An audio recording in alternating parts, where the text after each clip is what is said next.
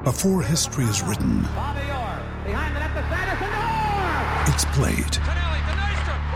Before it's frozen in time, it's fought one shift at a time. Before it's etched in silver, it's carved in ice. What happens next will last forever. The Stanley Cup Final on ABC and ESPN Plus begins Saturday. With threats to our nation waiting around every corner, adaptability is more important than ever. When conditions change without notice, quick strategic thinking is crucial. And with obstacles consistently impending, determination is essential in overcoming them. It's this willingness, decisiveness, and resilience that sets Marines apart. With our fighting spirit, we don't just fight battles, we win them. Marines are the constant our nation counts on to fight the unknown. And through adaptable problem solving, we do just that. Learn more at marines.com. Love this podcast? Support this show through the supporter feature from Acast. It's up to you how much you give, and there's no regular commitment. Just hit the link in the show description to support now. The Two Footed Podcast is brought to you by EPLindex.com and our presenting sponsor, Liberty Shield. Liberty Shield is a VPN provider. A virtual privacy network allows you to go online, change your location, access things you're geo-blocked from, while keeping your data safe. So, as an example, if you are a UK expat and want access to BBC iPlayer to watch Match of the Day or ITV Hub or all four, but you get that message that says this content is not available in your location, a Liberty Shield VPN gets you around that block, allows you to watch whatever you want on those services while also keeping your data safe. And it goes further than that. It allows you to open up Netflix's entire library by just changing your IP address. Liberty Shield is the #1 rated VPN provider on Trustpilot with 5-star ratings across the board. So go to libertyshield.com right now, use the code EPL25 and get either the hardware package or the software package. The hardware package is a router that you plug into your existing router, and any item you want to change the IP address on, be it your phone or your television, you connect that to the new Liberty Shield router. All other items can remain connected to your existing router. There's also a software package, which is instantly downloadable to your device, and you can get using straight away. Again, libertyshield.com, EPL25 for 25% off at checkout. We're also brought to you by Home of Hopcroft, a giftware and homeware company located in Scotland but shipping worldwide. Check out homeofhopcroft.co.uk and do check out the EPL Index and Anfield Index shops, which you'll find on Etsy. Use the codes EPL10 or RED10 for 10% off at checkout. And lastly, do remember to check out A Tad Predictable, hosted by Tadiwa. That podcast is on this feed before every Premier League match week. And then the EPL Roundtable, hosted by Kevin DeVries, on its own EPL Roundtable feed. So just search EPL Roundtable in your podcast device. And that's out after every match week. Now, on with the show.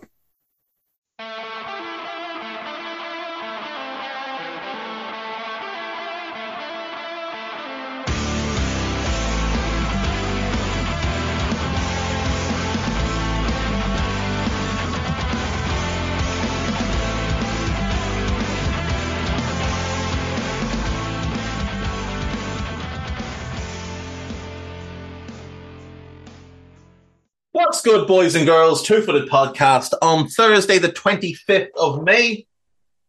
Hope you're all well. Muggy again today. Yeah, that's how it is. Right, we had one game in the Premier League last night. Manchester City won, Brighton won down at the Amex. Phil Foden put City 1 up on 25 minutes. Erling Haaland had already spurned 3 good chances to score before he set up Phil Foden, who made it 1-0. But Julio Enciso, with an absolutely sensational goal, equalised on 38 minutes. If you thought the goal he scored at Stamford Bridge was good, this was even better.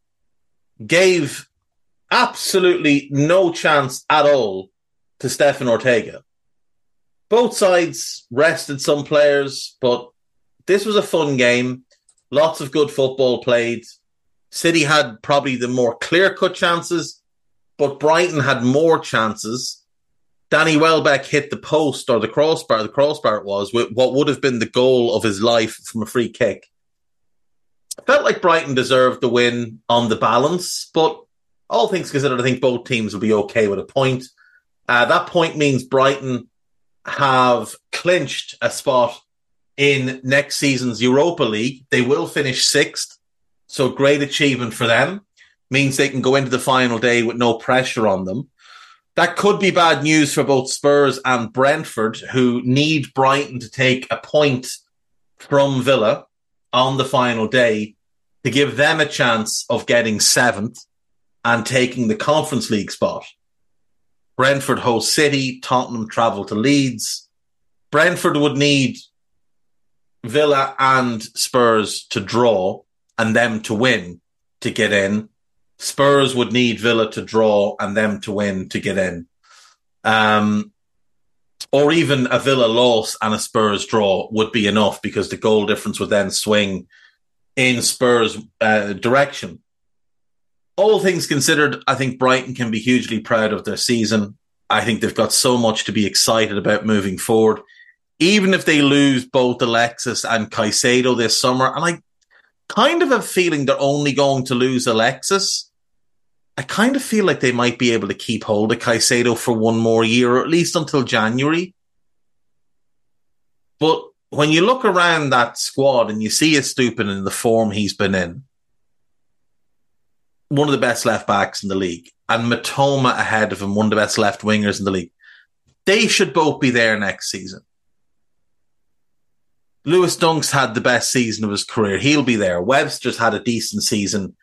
Some injuries, but a decent season. Now, they will lose Colwill, but I'd imagine they'll look for someone else to come in, another left-footed centre-back to come in there. They were linked to Matvienko, the Ukrainian, in January. I wonder if that's something they can revisit. If they keep Caicedo, it looks like Mo Dahoud coming in, so he will help in midfield. Pascal Gross has had a very good season, so they'll still have him.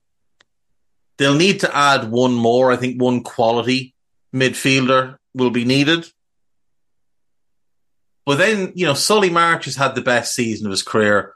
I think we'll see a lot more from Buonanotte next season as well. So that's the right side nailed down. Whoever comes in to replace Alexis ideally will be able to play as a central midfielder and in that number 10 role. Then they'll also have Enciso for that number 10 role, and he's an outstanding player.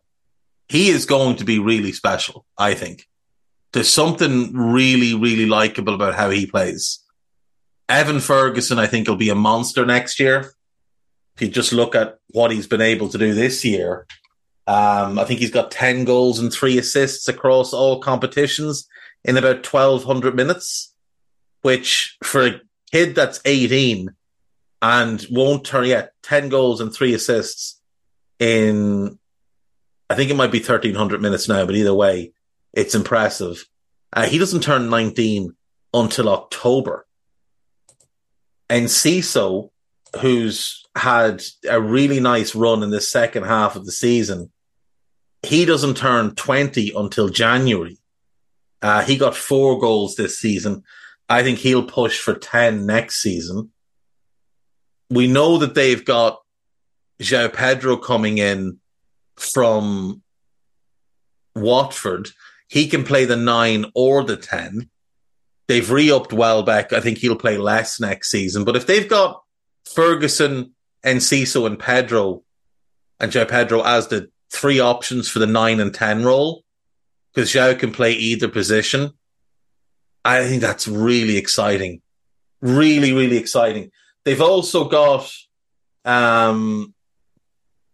the young winger Simon Adringa to come back in, so that'll give them 2 options on the left with him and Mitoma, Solly and Buonanotte on the right. Maybe Kasper Kozlowski is the one they bring back in to play in central midfield. Maybe they don't look to bring anybody in because they've got him. He's super talented.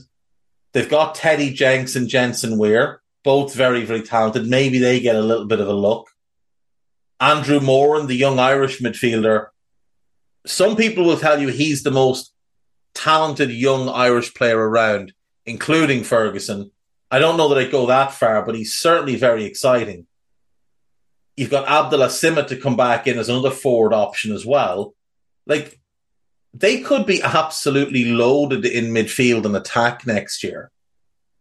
And then it's just about making themselves more solid at the back. And maybe if they just go with these younger players in midfield, if they just use Kozlowski, Jensen Weir and Andrew Moran, and then use the likes of Adingra and Sima in the attack along with the new arrival João Pedro plus what's already there, they only need to go and sort the goalkeeper for certain, but they'll sell Robert Sanchez and the money from that will cover the new keeper, which might well be Caoimhín Kelleher. They need a left-footed centre-back. Matvienko would seem like the one that makes sense just because they've been linked before, but they could look elsewhere. And I think a right-back. And I've said before, if I was them, I'd look at Ronnie Edwards from Peterborough. I think if you're looking for the Joel Veltman type, I think Ronnie Edwards would fit that really well. He is primarily a centre-back, but he's good enough on the ball and quick enough, I think, to play right-back in this Brighton team. I mean, Jacob Greaves might be another left-footed centre-back they'd look for. From Hull, could be available at a good price. But I think Brighton are going to be really good again next year. I don't have any worries that they'll just collapse.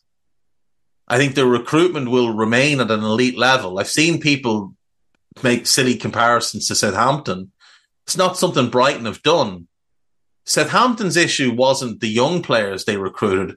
It was the older players they kept around who continued to let them down. It was the decisions they made in terms of managers they appointed. Brighton's last two managerial appointments were Graham Potter and Roberto De Zerbi. They nailed both of them. Before that, it was Chris Hughton, another appointment that they nailed. That's 3 in a row. So that means you're pretty good at identifying managers. They've probably got a long list of managers that they will pick from as and when they need a replacement. But I think Brighton fans have loads of reasons to be really excited. Not just the fact that they're in Europe, but the fact that this pipeline isn't slowing up anytime soon. And I do think there's a real chance Kozlowski gets a real look in pre-season and potentially earns, if not an every game starting spot, certainly a rotation spot for next year. Maybe Mo Dahoud plays more and he's the one that comes in. He's more similar stylistically to Alexis. He's had a good season with Vitus Arnhem, and I back him to do well in the Premier League. He is an outstanding young player. City of the league wrapped up. They're 8 points clear. I said I thought they'd win it by 10. It looks like they'll win it by 8. Now, they could lose the last game and Arsenal could win the last game and then it's 5, but that would be closer than it's actually been if we're all being honest about the whole situation. Tonight we have one game. We have Manchester United at home to Chelsea. United need 1 point to confirm themselves as a Champions League team for next season. No Martinez, no Van de Beek, no Sabitzer, no Greenwood, no Heaton, and no Phil Jones for United tonight. For Chelsea, no Badiashile, no Broja, no Reece James, no N'Golo Kante, no Mason Mount, no Mark Cucurella, no Ben Chilwell, no Kovacic, and no Bettinelli. So lots of injuries for Chelsea. Chelsea, I mean, it doesn't really matter what they do at this point. The season has been a complete and utter disaster. I'm sure they would like to finish above Crystal Palace. You know, they're going to finish in the bottom half, but I'm sure they'd like to finish 11th rather than 12th. A point tonight would put them ahead of Palace, but a win for Chelsea tonight would put huge pressure on United going into their last game. Their last game is home to Fulham. Assuming Liverpool go and win away to Southampton on Sunday, United would need to get something from the Fulham game. Now, I do think they'll get a point from at least one of these games. It wouldn't surprise me if they won both. But is it outside the realms of possibility that they lose both? They're not very good. They're not very good at all. So let's wait and see what happens.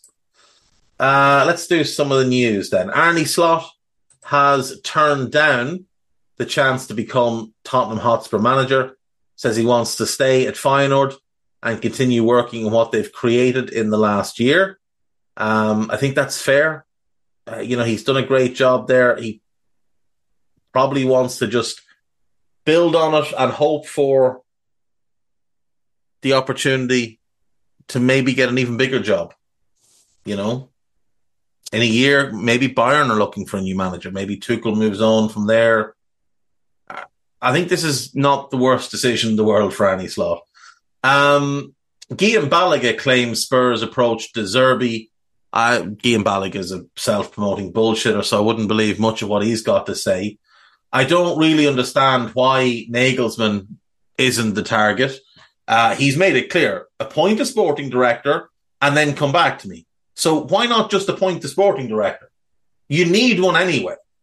So go and get one and then go and get Nagelsmann. The other option is Ruben Amorim, who I think would be a great fit. I think that squad actually works best for him more than any other choice. Ruben Amorim, go and appoint him. Get yourself a sporting director and move forward. Javier Tebas, the president of La Liga, says, Vinicius Jr. This is about the Vinicius case. Javier Tebas says La Liga could reduce racist incidents in the top flight in 6 or 7 months if it had necessary powers. It's such a cop-out. It's such an absolute cop-out. What powers do you need? You can't impose sanctions. You can. You can ban people. You can fine clubs. You can make clubs play behind closed doors. These are things you can do.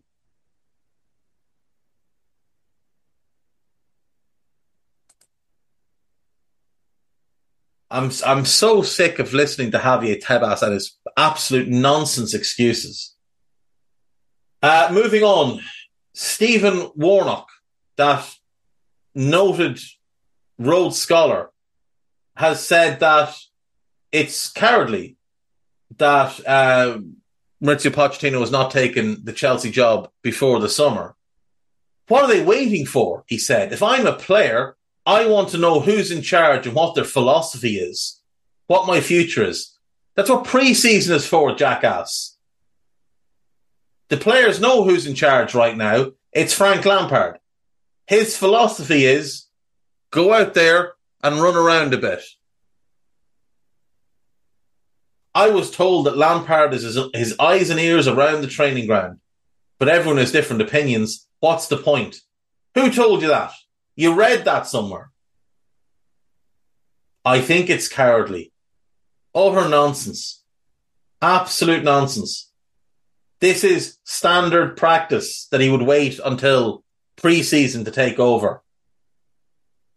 That he has these games to assess the squad, assess the players, and decide who he wants to keep, how he wants to use them.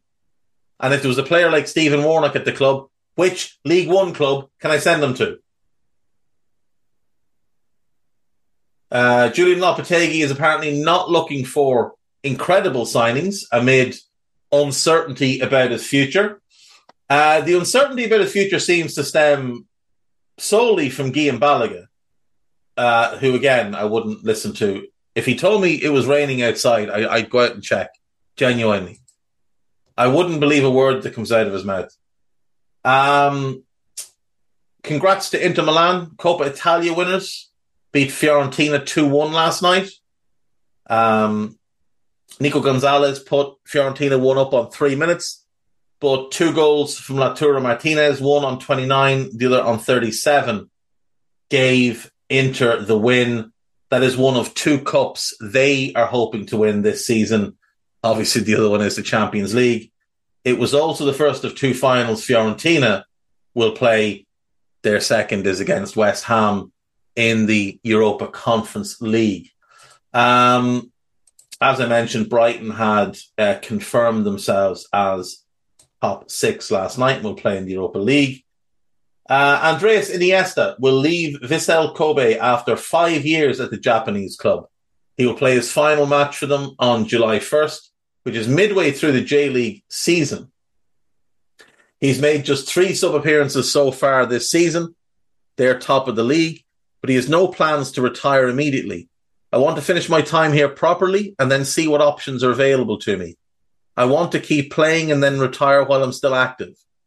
That's difficult for me to do here, so I want to find a place where I can eventually retire.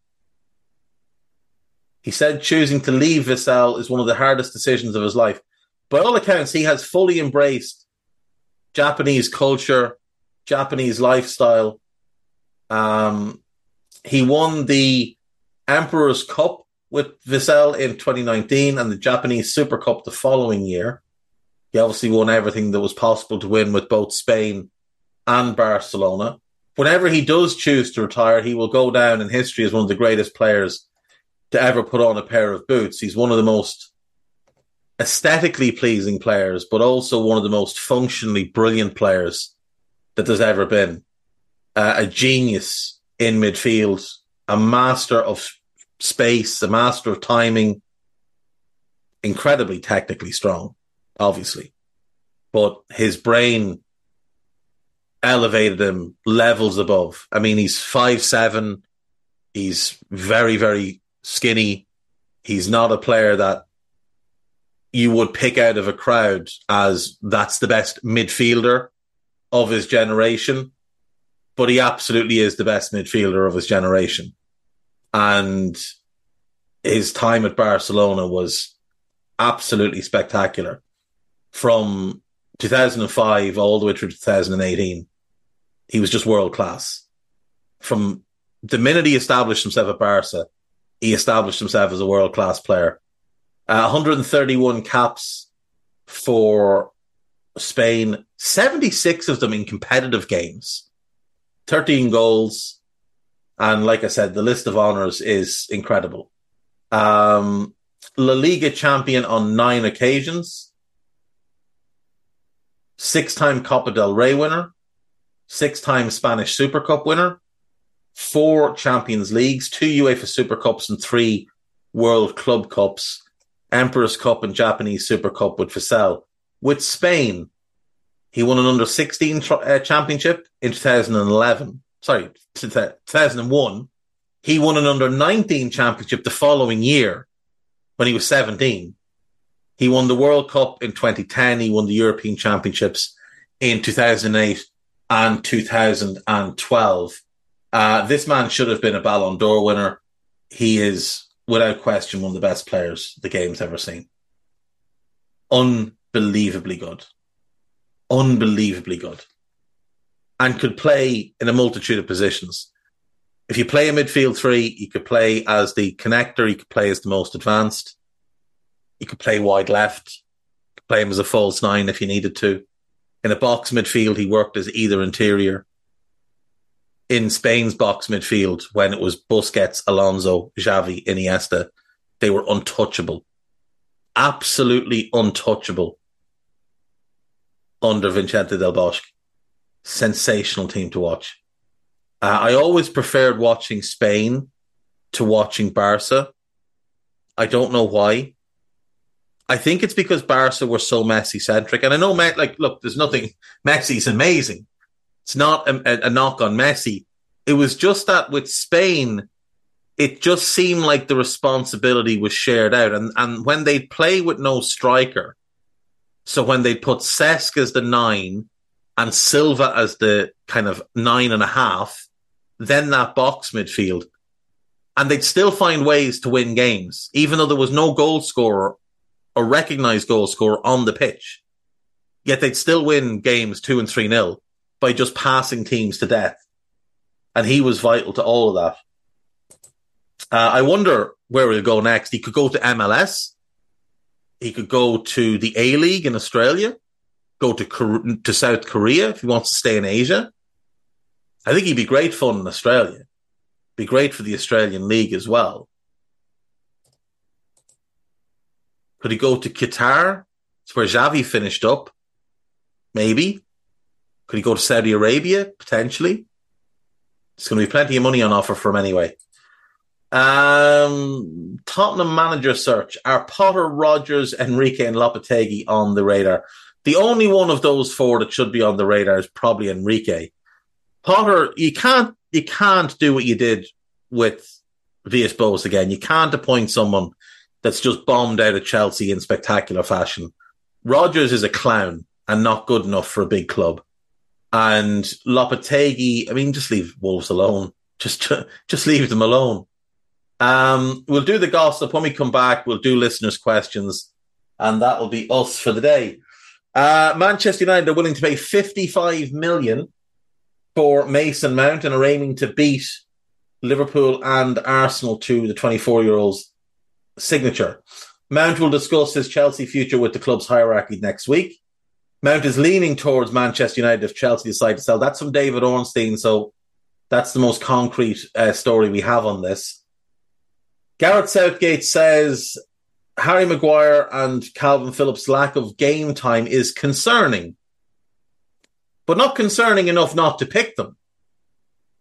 Let's forget the fact that Maguire has been dreadful for 3 years now. It's the lack of game time that's concerning. Because if he was playing every week and playing crap, you'd still put him in the squad and put him in the team. You imbecile. Aston Villa are leading the race to sign Harvey Barnes. I could see that. I think Barnes would do well there. West Ham are also interested in Barnes and Jack Harrison of Leeds. The Hammers are likely to keep David Moyes as their manager, and they intend to back him by targeting João Palhinha as a replacement for Declan Rice. So you're signing a better player. However, that is a £50 million midfielder who is 28. It's not long-term planning. Keeping Moyes is a mistake. Arsenal plan to sell as many as 14 players to raise funds for 8 new signings in a major summer rebuild. Nicolas Pepe apparently among those set to leave. Let's see if this lists the players that are likely to leave. Let's see.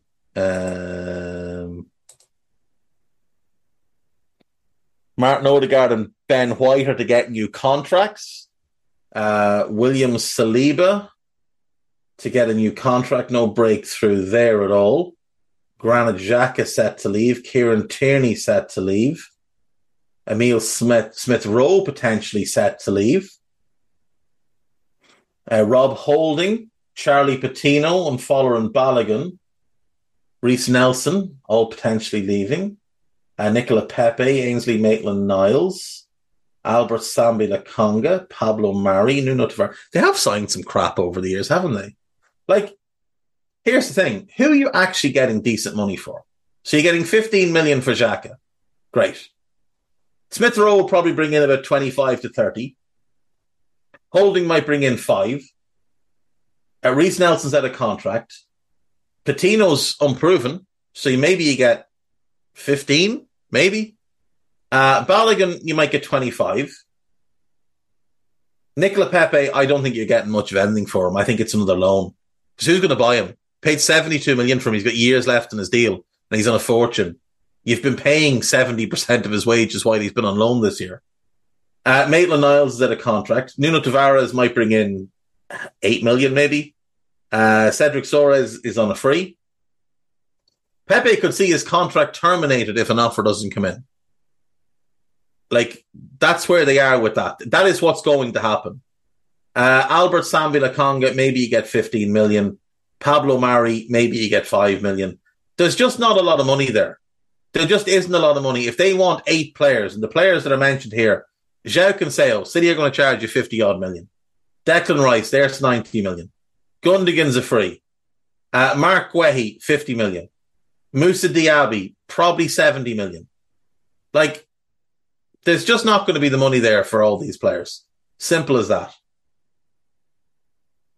The Gunners are also interested in Antonio Sanabria for 22 million. That can't be real. I mean, he's a solid player. He's not 22 million worth. But then you're buying him off a high because he's had a good season. He's a decent player, no question. That money is mental though. Manchester United have been told they must pay 140 million to sign Victor Osimhen after agreeing a deal for his clubmate Kim Min-jae. They haven't agreed a deal for Kim Min-jae yet. And everybody's been told, Osimhen is not for sale this year. Napoli are desperately trying to convince Kim Min-jae to sign a new contract before a release clause comes into effect this summer. Harry Kane still remains United's first choice striker option, and the club will move early in the window in an attempt to make negotiations smoother. Aston Villa want to secure the long-term futures of John McGinn and Ollie Watkins. It's absolutely the truth because it's from John Percy. Watkins absolutely you want to keep. McGinn, less so. McGinn has played out of his skin for the last few months. And he's still rarely over a 7 out of 10. Inter Milan and Belgium forward Romelu Lukaku says he knew the Italian club would try to sign him back if the move to Chelsea did not work out, because they told you that's what would happen. Arsenal have offered Reece Nelson a deal until 2027 with the option of an extra year, but the 23-year-old has other offers and probably wants to play football, so he probably wants to leave. Football Insider, here's some fucking wizardry for you. And yes, swearing is necessary. Wayne Vesey revealed Feyenoord increasingly resigned to losing manager Arne Slot to Tottenham. Sources have told Football Insider. Talks are progressing well between Spurs and the Dutchman. Well, according to my sources, who are Arne Slot himself, no talks took place, and he is staying at Feyenoord. So, there you go, Wayne Vesey, you spoofer. Real Betis may return to their long-standing interest in Mark Roca. That's someone they've looked at for years, so it makes sense. Russell Martin has verbally agreed to become the new Southampton manager. Martin has already agreed a 3-year deal to become Saints' new manager, and it will be announced in the coming days. Barcelona have been shocked by hints that Jules Koundé wants to leave the club. These hints have come from spoofers like Graham Bailey. Qatar Sports Investments, who own PSG, have made a move to buy 8-time Brazilian Serie A champions Santos. Well, there we go then. Right, that's the gossip. I'll take a break. I'll see you in a sec. We have some questions and we'll go through them. Bye-bye.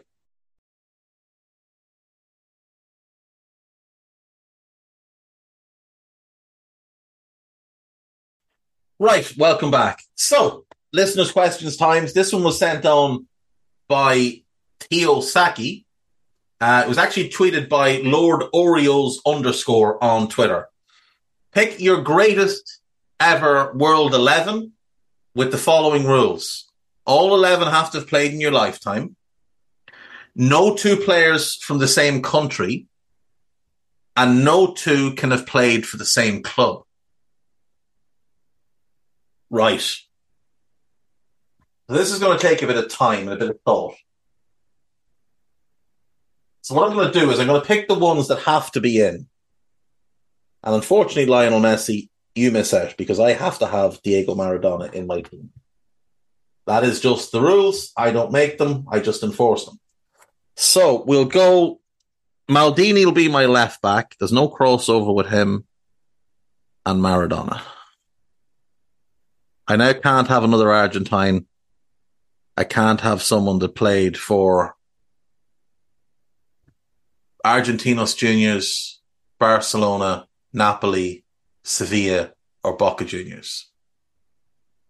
Can't have another Italian. Can't have anyone else that played for AC Milan. I'm going to put Maradona's nemesis, Lothar Matthäus, into this team. Can't have anyone that played for Bayern Munich, Inter Milan,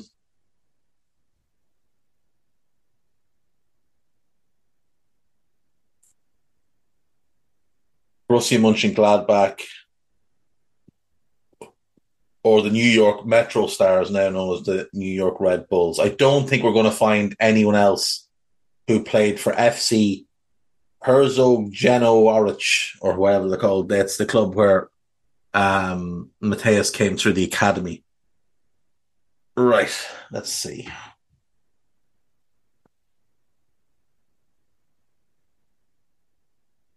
We want a Brazilian in. I can't have Ronaldo because he played for Inter, and I've got Matthäus. I want Matthäus, so I'm gonna pick him.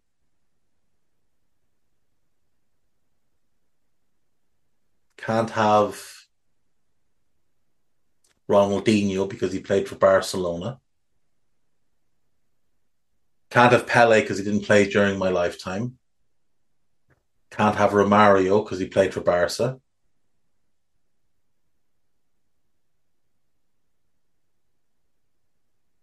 Can't have Cafu because he played for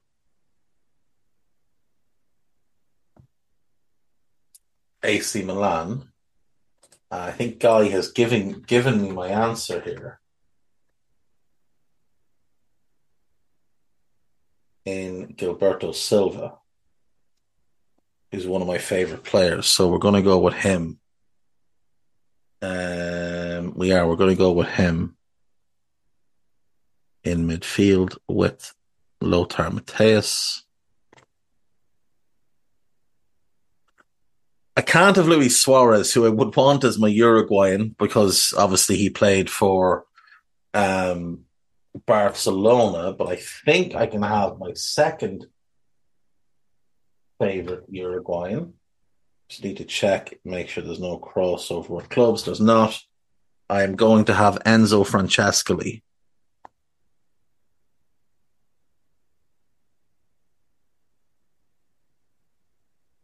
Or am I? Because I want Zidane. Oh, I know what I'll do.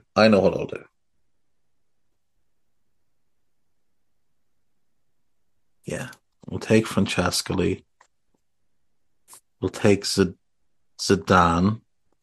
So that rules out Bordeaux, rules out Juve, rules out Real Madrid, and rules out France.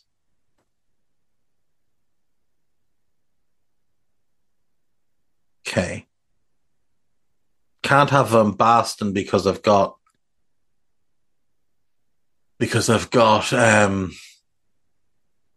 Maldini. Can't have Rijkaard because I've got Maldini because of the Milan connection there either. Can't have Baresi because I can't have second Italian.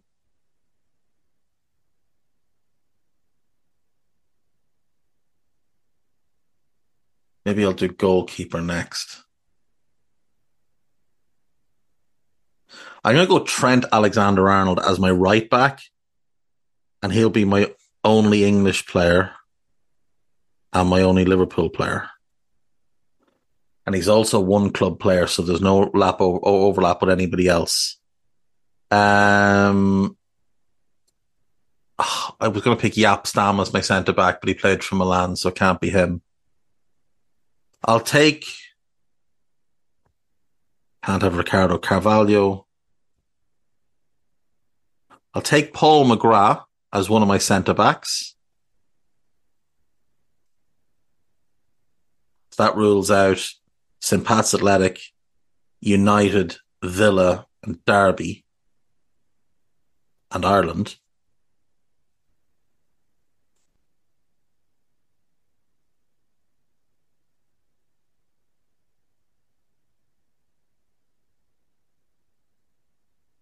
Need another centre back. I need a goalkeeper, and I need a number 9. Goalkeeper.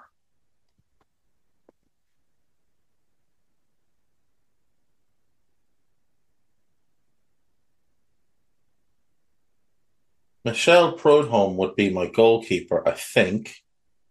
Oh, Jan Oblak is a great shout. Yeah, we'll go Jan Oblak as the goalkeeper. So that's Slovenia, Benfica, and Atletico Madrid off the table. Need a centre back.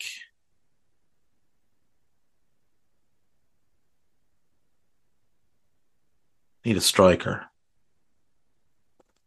Can't have Slovenia, Ireland, England. Don't have a Spanish player yet. Spanish striker or centre back. Hierro's the best Spanish centre back ever. Can't have him. Manolo and Puyol are 2 and 3. Can't have either of them.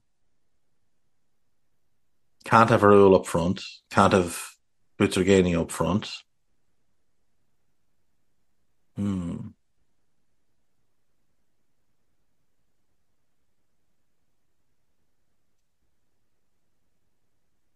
This is tough. Let's see. Can't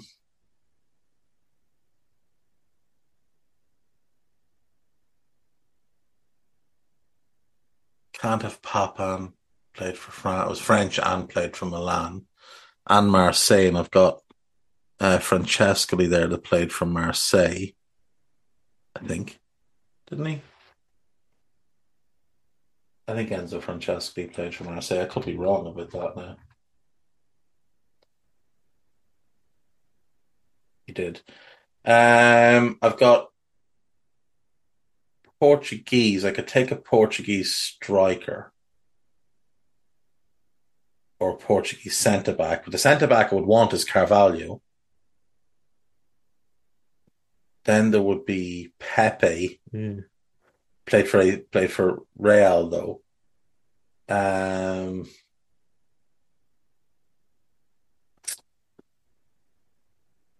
I can take a Portuguese player, a Spanish player, and then obviously there's tons of other countries as well. A centre-back and a striker. Great strikers who weren't from this sort of elite. Oh, I think I might have just pulled one off. Oh, I think this will work. No, he played for Juventus. Marcelo Salas would have been perfect. Would have been perfect. But he played for Juve for a while.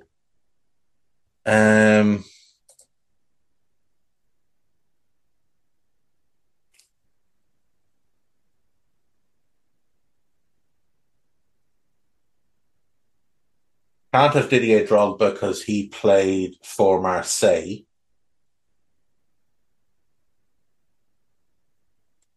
Can't have Shevchenko because he played for Milan. Can't have George Weah because he played for Milan.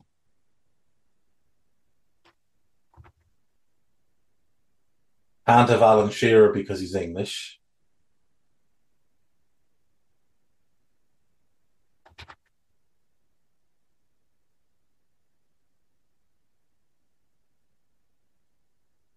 Can't have Batistuta because I have my Argentine. Can't have Crespo for the same reason. Can't have Davor Suker because he played for Real Madrid.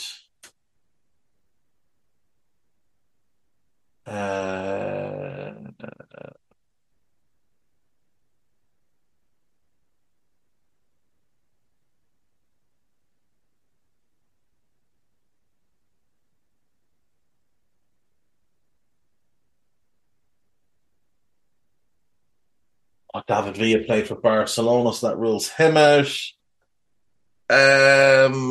Torres played for Liverpool, so that rules him out. This is very, very tough. Victor Osimhen. No, he can't because he played for Napoli. Plays for Napoli. I'm not giving up on this, though. I'm going to keep doing this. So I know this isn't great to listen to, but if you can hear a thumping noise in the background, that is my brain beating against the inside of my head.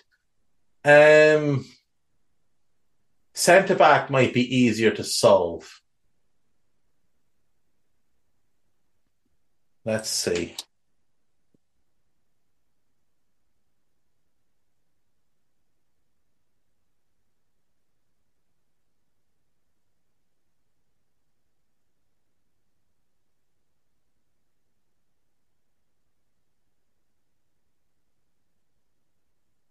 It's quite tough. It is quite tough to think of.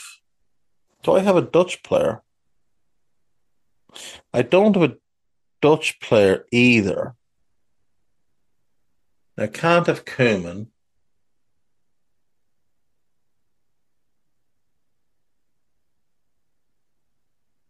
But I could have Danny Blind, father of Daley Blind. No one else in this team played for Ajax. No. So I'll go with Danny Blind as my second centre-back. So now I just need a forward player. I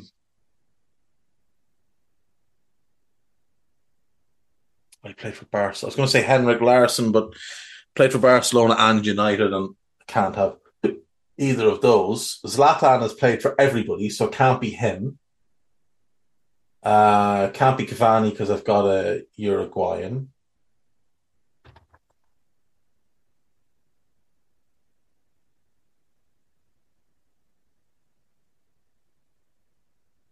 I'm going to cheat a little bit and look up European Golden Boot winners.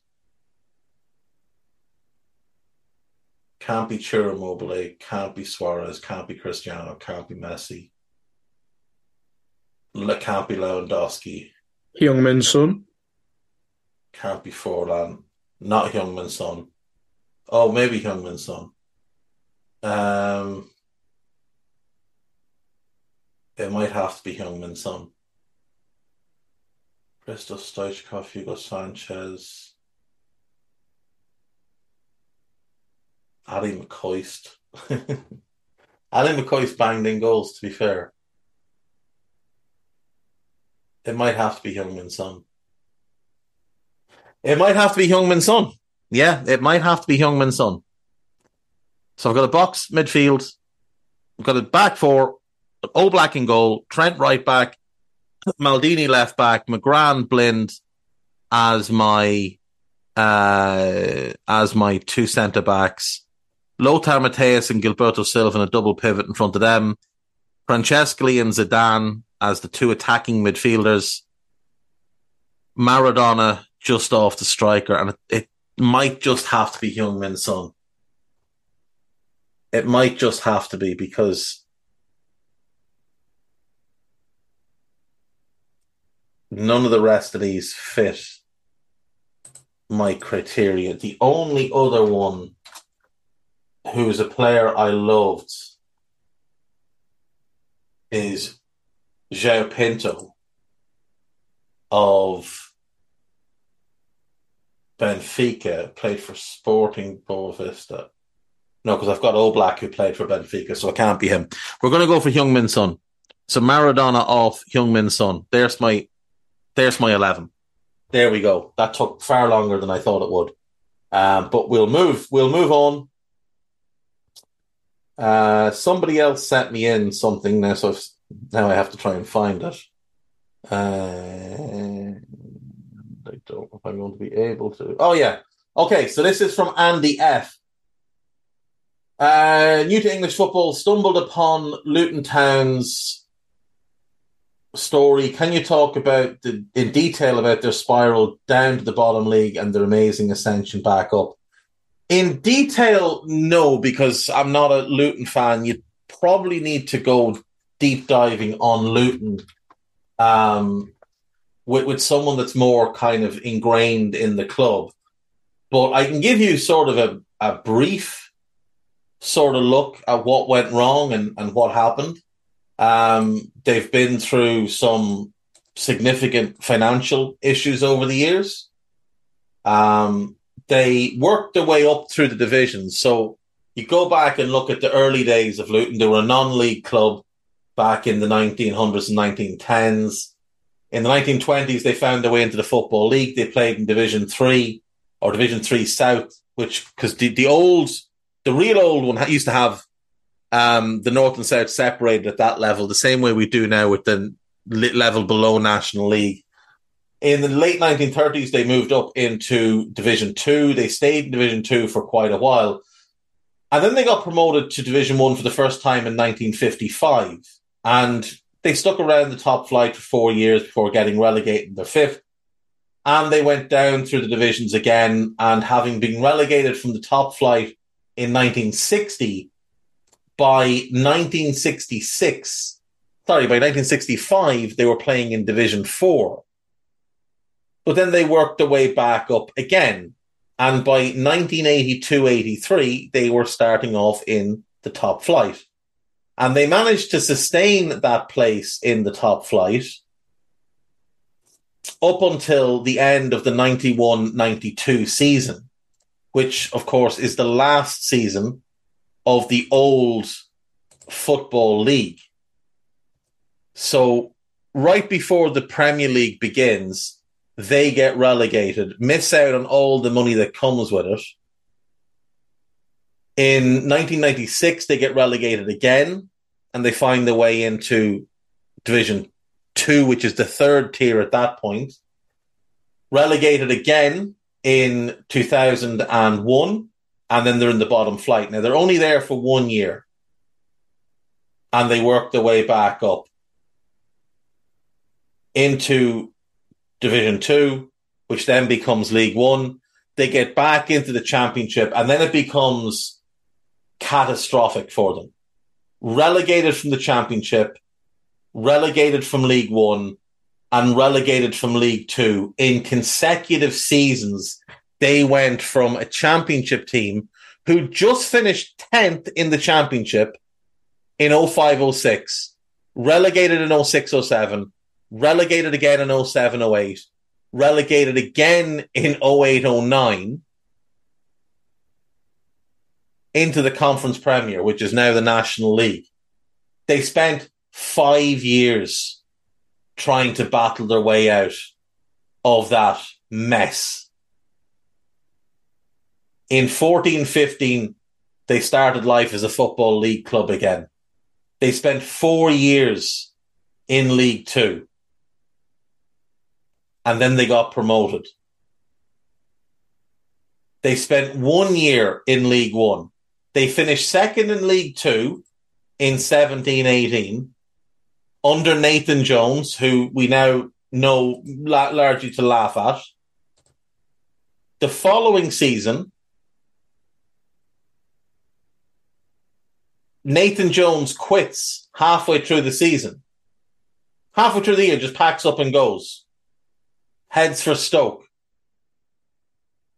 And despite losing their manager, they carry on regardless, and they get promoted.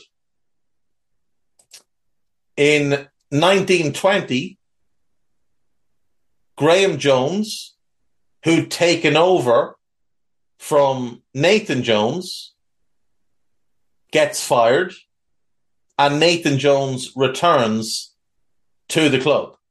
Graham Jones, for those who don't know, is the guy who's the assistant manager now, or one of the assistant managers at Newcastle.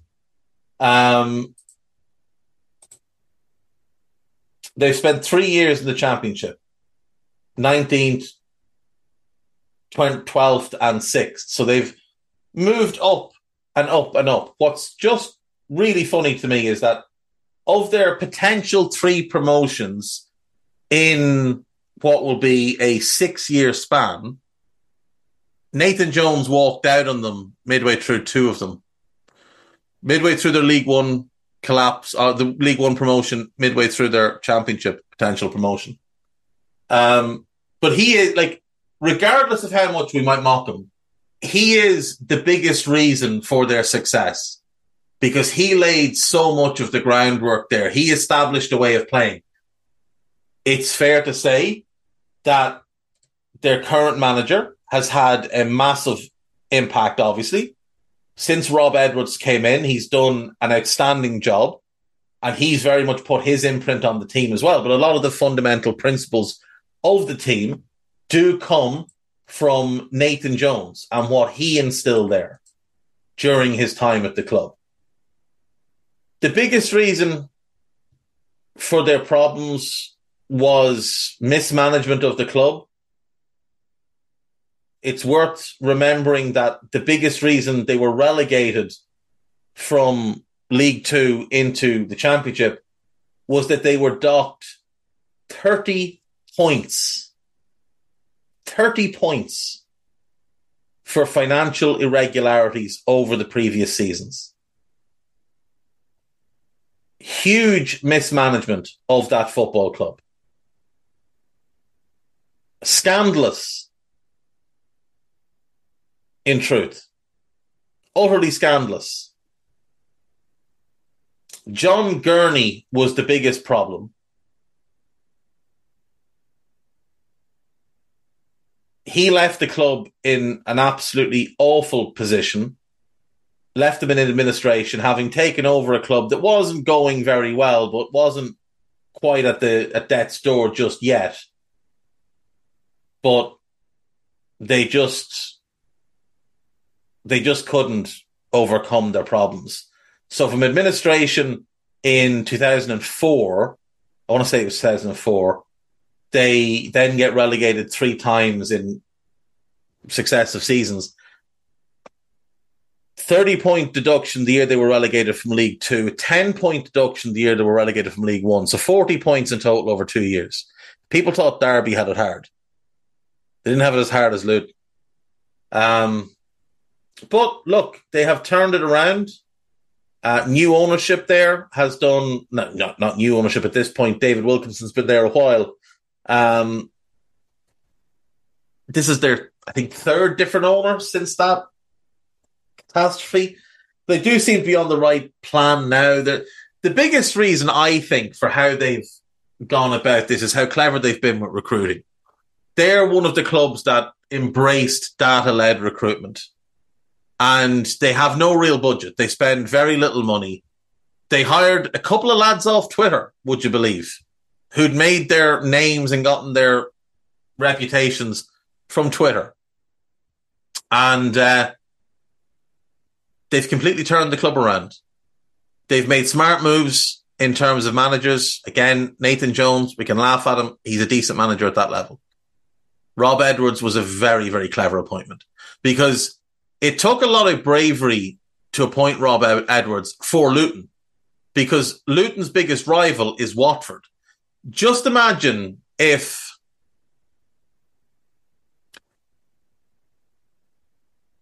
Arsenal sacked Arteta tomorrow and hired Conte, who'd just been sacked by Spurs. Except this would be worse because Conte was sacked for calling the board a bunch of useless idiots. Edwards was sacked because things weren't going all that well at Watford. Now, he wasn't given much of a chance, but he got 11 games. Imagine if Portsmouth appointed Nathan Jones now after what happened to him at Southampton. That's basically the equivalent. Or if Brighton appointed him or Bournemouth appointed him after what happened at Southampton. That's basically the equivalent here. Now, Rob Edwards didn't do anything stupid or make a show of himself, but he didn't last very long. But he's done an outstanding job at Luton. And I'm thrilled for them. Kenilworth Road is one of the best stadiums in England. And by that, I mean it's one of the worst kips you'll ever go to in your life, but it's brilliant. It's tiny. It's tight. You're right on top of the pitch. The pitch varies week to week from a bog to a carpet to a cabbage patch. But it's great. And they do great work down there. And everybody involved in that club deserves enormous credit for what they've achieved. And even if they don't come up, even if they lose to Coventry, they deserve incredible amounts of credit for the work they've put in. Now, I have no idea how they would do in the Premier League. Genuinely. Because I look at their team and I look at the squad of players they've got there, and there's a handful that I'm familiar with. Mostly players that have played in the Premier League or been at Premier League clubs. But a lot of them, not a clue. Not a clue who these players are. Not a clue how good they are. It's hard to watch Luton's style and say, well, that will translate to the Premier League, because certain things will and certain things won't. There's some players that people will know, like Henry Lansborough, Marvis Lakamba's there on loan, Cody Drama's in on loan from Leeds, Dan Potts, formerly of West Ham, whose father is a West Ham legend, Steve Potts. Who else do we know? Sonny Bradley, he's been around a long, long time. People will probably know him if they've been paying attention to lower league. But again, it is lower league. Pompey, Crawley, Plymouth, landed where he is now. Admiral Musquet, he's there. Reece Burke, another former West Ham player. Pelly Ruddock Mpanzu, familiar with him? No? Louis Watson, I do know purely because he's Irish. Alan Campbell, they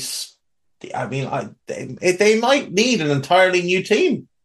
They genuinely might need an entirely new team. This squad was put together like not even a shoestring. Not even a shoestring. But Mick Harford has been in charge of recruitment. He's the one that's led the push for them to go to this database model. They're a club owned partly by their own supporters trust, partly by a gentleman called Kailash Karavadra. That's a name that sounds Georgian to me, or, you know, that sort of part of the world. No, I'm wrong. He was born in Uganda.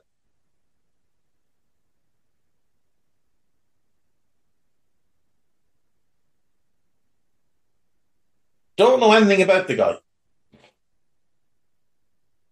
He was a senior member of Ernst & Young Accountants in the United States before he bought his shares. But they have done an amazing job with that club. They really have done an amazing job with that club. And it'd be great to see them back in the top flight because, like I said, they missed the Premier League by literally a year. They got relegated the last summer of the old Division 1. Leeds were crowned champions. Luton went down. Right, we've got a couple more here. Chris Colby, name up to 5 players you would completely erase from Liverpool's history if given the chance. Just 5. Let's start with Dejan the Pebble Lovren. Let's move forward with Paul Konchesky. Sticking with London signed left backs, let's go Julian Dix. Let's stay in London. Current Crystal Palace manager, Roy Hodgson. And my 5th and final one. Oof. There's a lot to pick from. I'm going to go Joe Cole, an absolutely disastrous signing. Also, you've recently discussed who wouldn't fit as potential left centre-back options for this system. How much would you have enjoyed a healthy and in his prime Daniel Agger? Daniel Agger is literally the blueprint for this role. Daniel Agger would be perfect for this role. And that's what I've had in mind, basically, from a Liverpool perspective, is who is the closest thing to Daniel Agger. It's why I like Bastoni. It's why I like Mickey van de Ven. Now, the other kind of perfect fit is more the Samuel Umtiti mould, who's a bit more left back. But, you know, so Lukeba, Inacio, those smaller kind of players. But Mickey van de Ven has some Daniel Agger about the way he goes about his business. So, but yeah, if he could get a fully fit Daniel Agger, a 23-year-old Agger with no back or leg problems, yeah, give me him over anybody.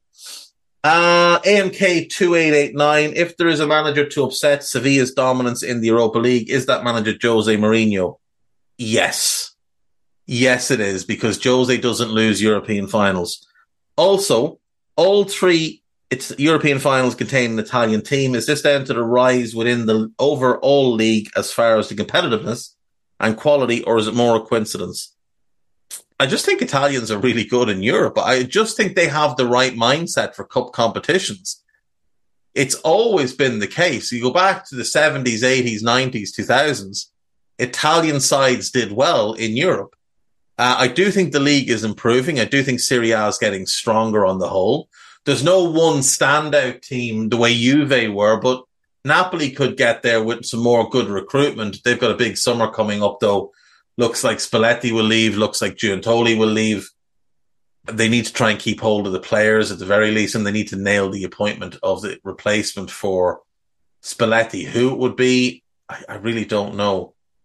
I could see them eyeing De Zerbi, but I don't think he'd leave Brighton at this point. What would it mean for Italian football and the overall game itself if all three Italian teams won their respective competitions? It doesn't really mean a whole lot for the game itself if Roma win and if Fiorentina win. It would be huge for those clubs. It would be great for Italian football in general. It'd be great for Mourinho and his legacy.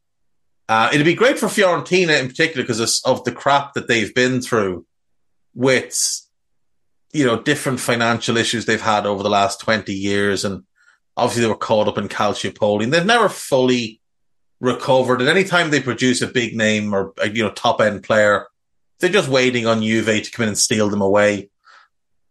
But for Inter, it could change everything for Inter. Because if Inter win the European Cup, there's a real chance those owners start to show real interest again and maybe start to funnel money back into the club. Because for a couple of years now, they've been sort of absentee and not really doing what's required. Now, there's major political reasons for that, obviously, with the Chinese government putting a mandate that they had to take a lot of the money home. For the good of the game, I think it is better that Inter beat City. I don't have any expectation that they do. I think they'll give it a good go. I think they've got a fighting chance, a puncher's chance. When you've got Lautaro Martinez, you've got Barre, you've got Bastoni, you've got three lads that would start for City, or at least come close to. Simone Inzaghi's good in cups. He's got the right mindset. I think for the good of the game, it would be good if a sports washing club owned by a nation, funded by a nation, didn't win the European Cup. But I think City will win the European Cup. Which footballers from any era would have been best the following combat sports? And which other players would you like to see compete against? Okay, so we'll start with boxing. So he's got boxing, MMA, WWE wrestling, Greco-Roman wrestling, sumo wrestling, judo, Brazilian jiu-jitsu, kickboxing, karate, Muay Thai, fencing, and archery. Let's start actually with archery. Archery is down to accuracy. It's down to a steady hand. It's down to focus. We'll go with Xavi and we'll go Paul Scholes, two of the most accurate passers I've ever seen. Two of the most level-headed individuals I've ever seen. Players that don't get flustered. We'll go with them. Fencing. Fencing's about quick footwork, but hand-eye coordination. It's about being as good defensively as you are in attack. I think you're looking for wide players, maybe fullbacks, maybe an Ashley Cole. No. We'll go, well, maybe we'll go Ashley Cole. We'll go Ashley Cole versus Philippe Lam. Both excellent, both directions. We'll go with those two. Muay Thai. Hyper-aggressive, versatile, always looking for the kill. You're definitely looking at wingers here. I will go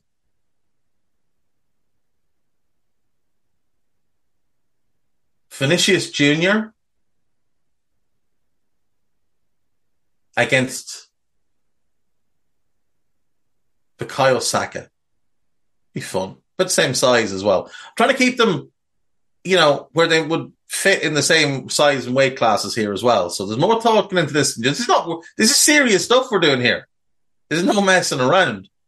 Karate. So light on the feet, counter-striking mostly. Death by 1,000 cuts in a way. We've got to be quick.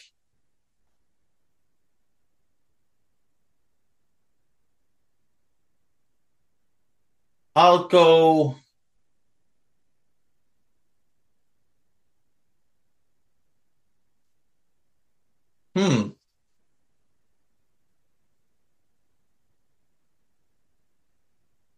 I'll go Phil Foden, who, for some reason, I just pictured he would fight like McGregor. And I'm picturing McGregor because he's got that sort of... McGregor, Lyoto Machida have that kind of karate side-on stance. So I'm picturing players who I could see doing that. So I'm going to go Phil Foden. And I'm going to go Daniel Fonseca. That's a throwback. Kickboxing, more aggressive, more punch orientated than Muay Thai, which is more kick and elbow and knee orientated.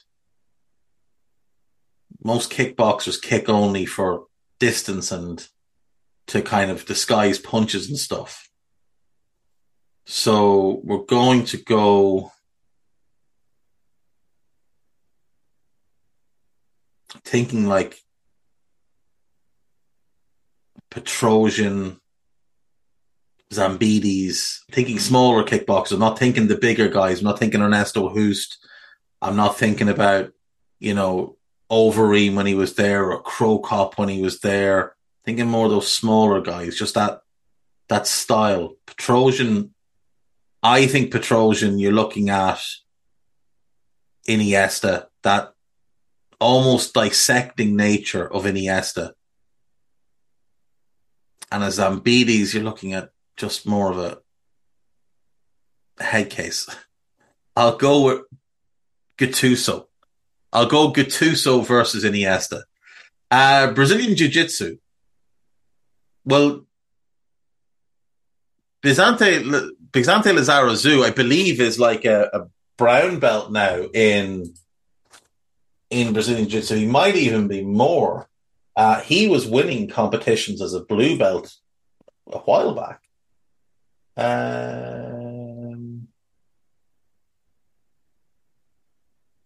He became European champion as a blue belt back in 2009. I assume now 14 years later, he's probably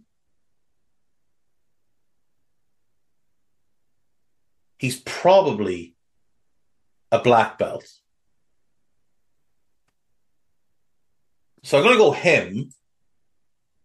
And I'll go Lothar Matthäus because I just think he fits, and also size-wise and whatever. I think because jiu-jitsu is very much about calmness under pressure, reading your opponent, planning moves ahead, making a move to set up something else. I think Lothar Matthäus is perfect there. Judo. I want a forward and a centre forward and a centre back here. That's what I'm looking for. Lads that just can't keep their hands off each other. So we're going to go Dejan Lovren. And we'll go with a little bit of Troy Deeney in there as well, because they used to wrestle all them. So we'll go with, maybe they'd be better for Greco, would they? They'd probably be better for a bit of Greco-Roman wrestling. So we'll go with them for Greco. For Judo, we'll stick with the same, but maybe with a bit more technique. Although, we'll go Puyol. We got Carlos Puyol against Ivan Toney. Good, clever, physical battle, but, you know, plenty of pulling and dragging. Sumo wrestling. Akinfenwa would have to be one, I suppose. And what was that centre-back's name? Was it Christopher Samba? I think it was Christopher Samba. I think he was like the heaviest player that had ever played in the Premier League.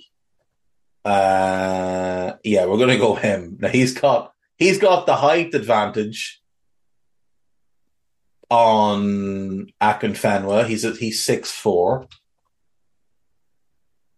Akinfenwa, I think it's like 5'10", 5'11". He's 6'1". We'll go with these two. That's a fun battle. WWE wrestling. You're looking for histrionics. You're going Luis Suarez against the perfect villain, against the baby face that is Jack Grealish. You've got your heel, you've got your baby face, you've got the performance, the histrionics, and you've got Suarez absolutely rinsing him, pulling every hair out of his head. MMA fighting. So proper MMA. All-rounders here. I'm going to pick two teammates who I think are the two of the best athletes to ever play the game and could have turned their hand to anything. I'm going to go Ruud Gullit versus Frank Rijkaard. And then boxing. This is a fight I've always wanted to see. Always. Roy Keane against Alan Shearer. That's the one I'm going with. So that's what I've got. There you go. That's all the questions for today. Thank you as always for listening. Thanks for that, Isaac. That was fun. Take care of yourselves. Bye-bye.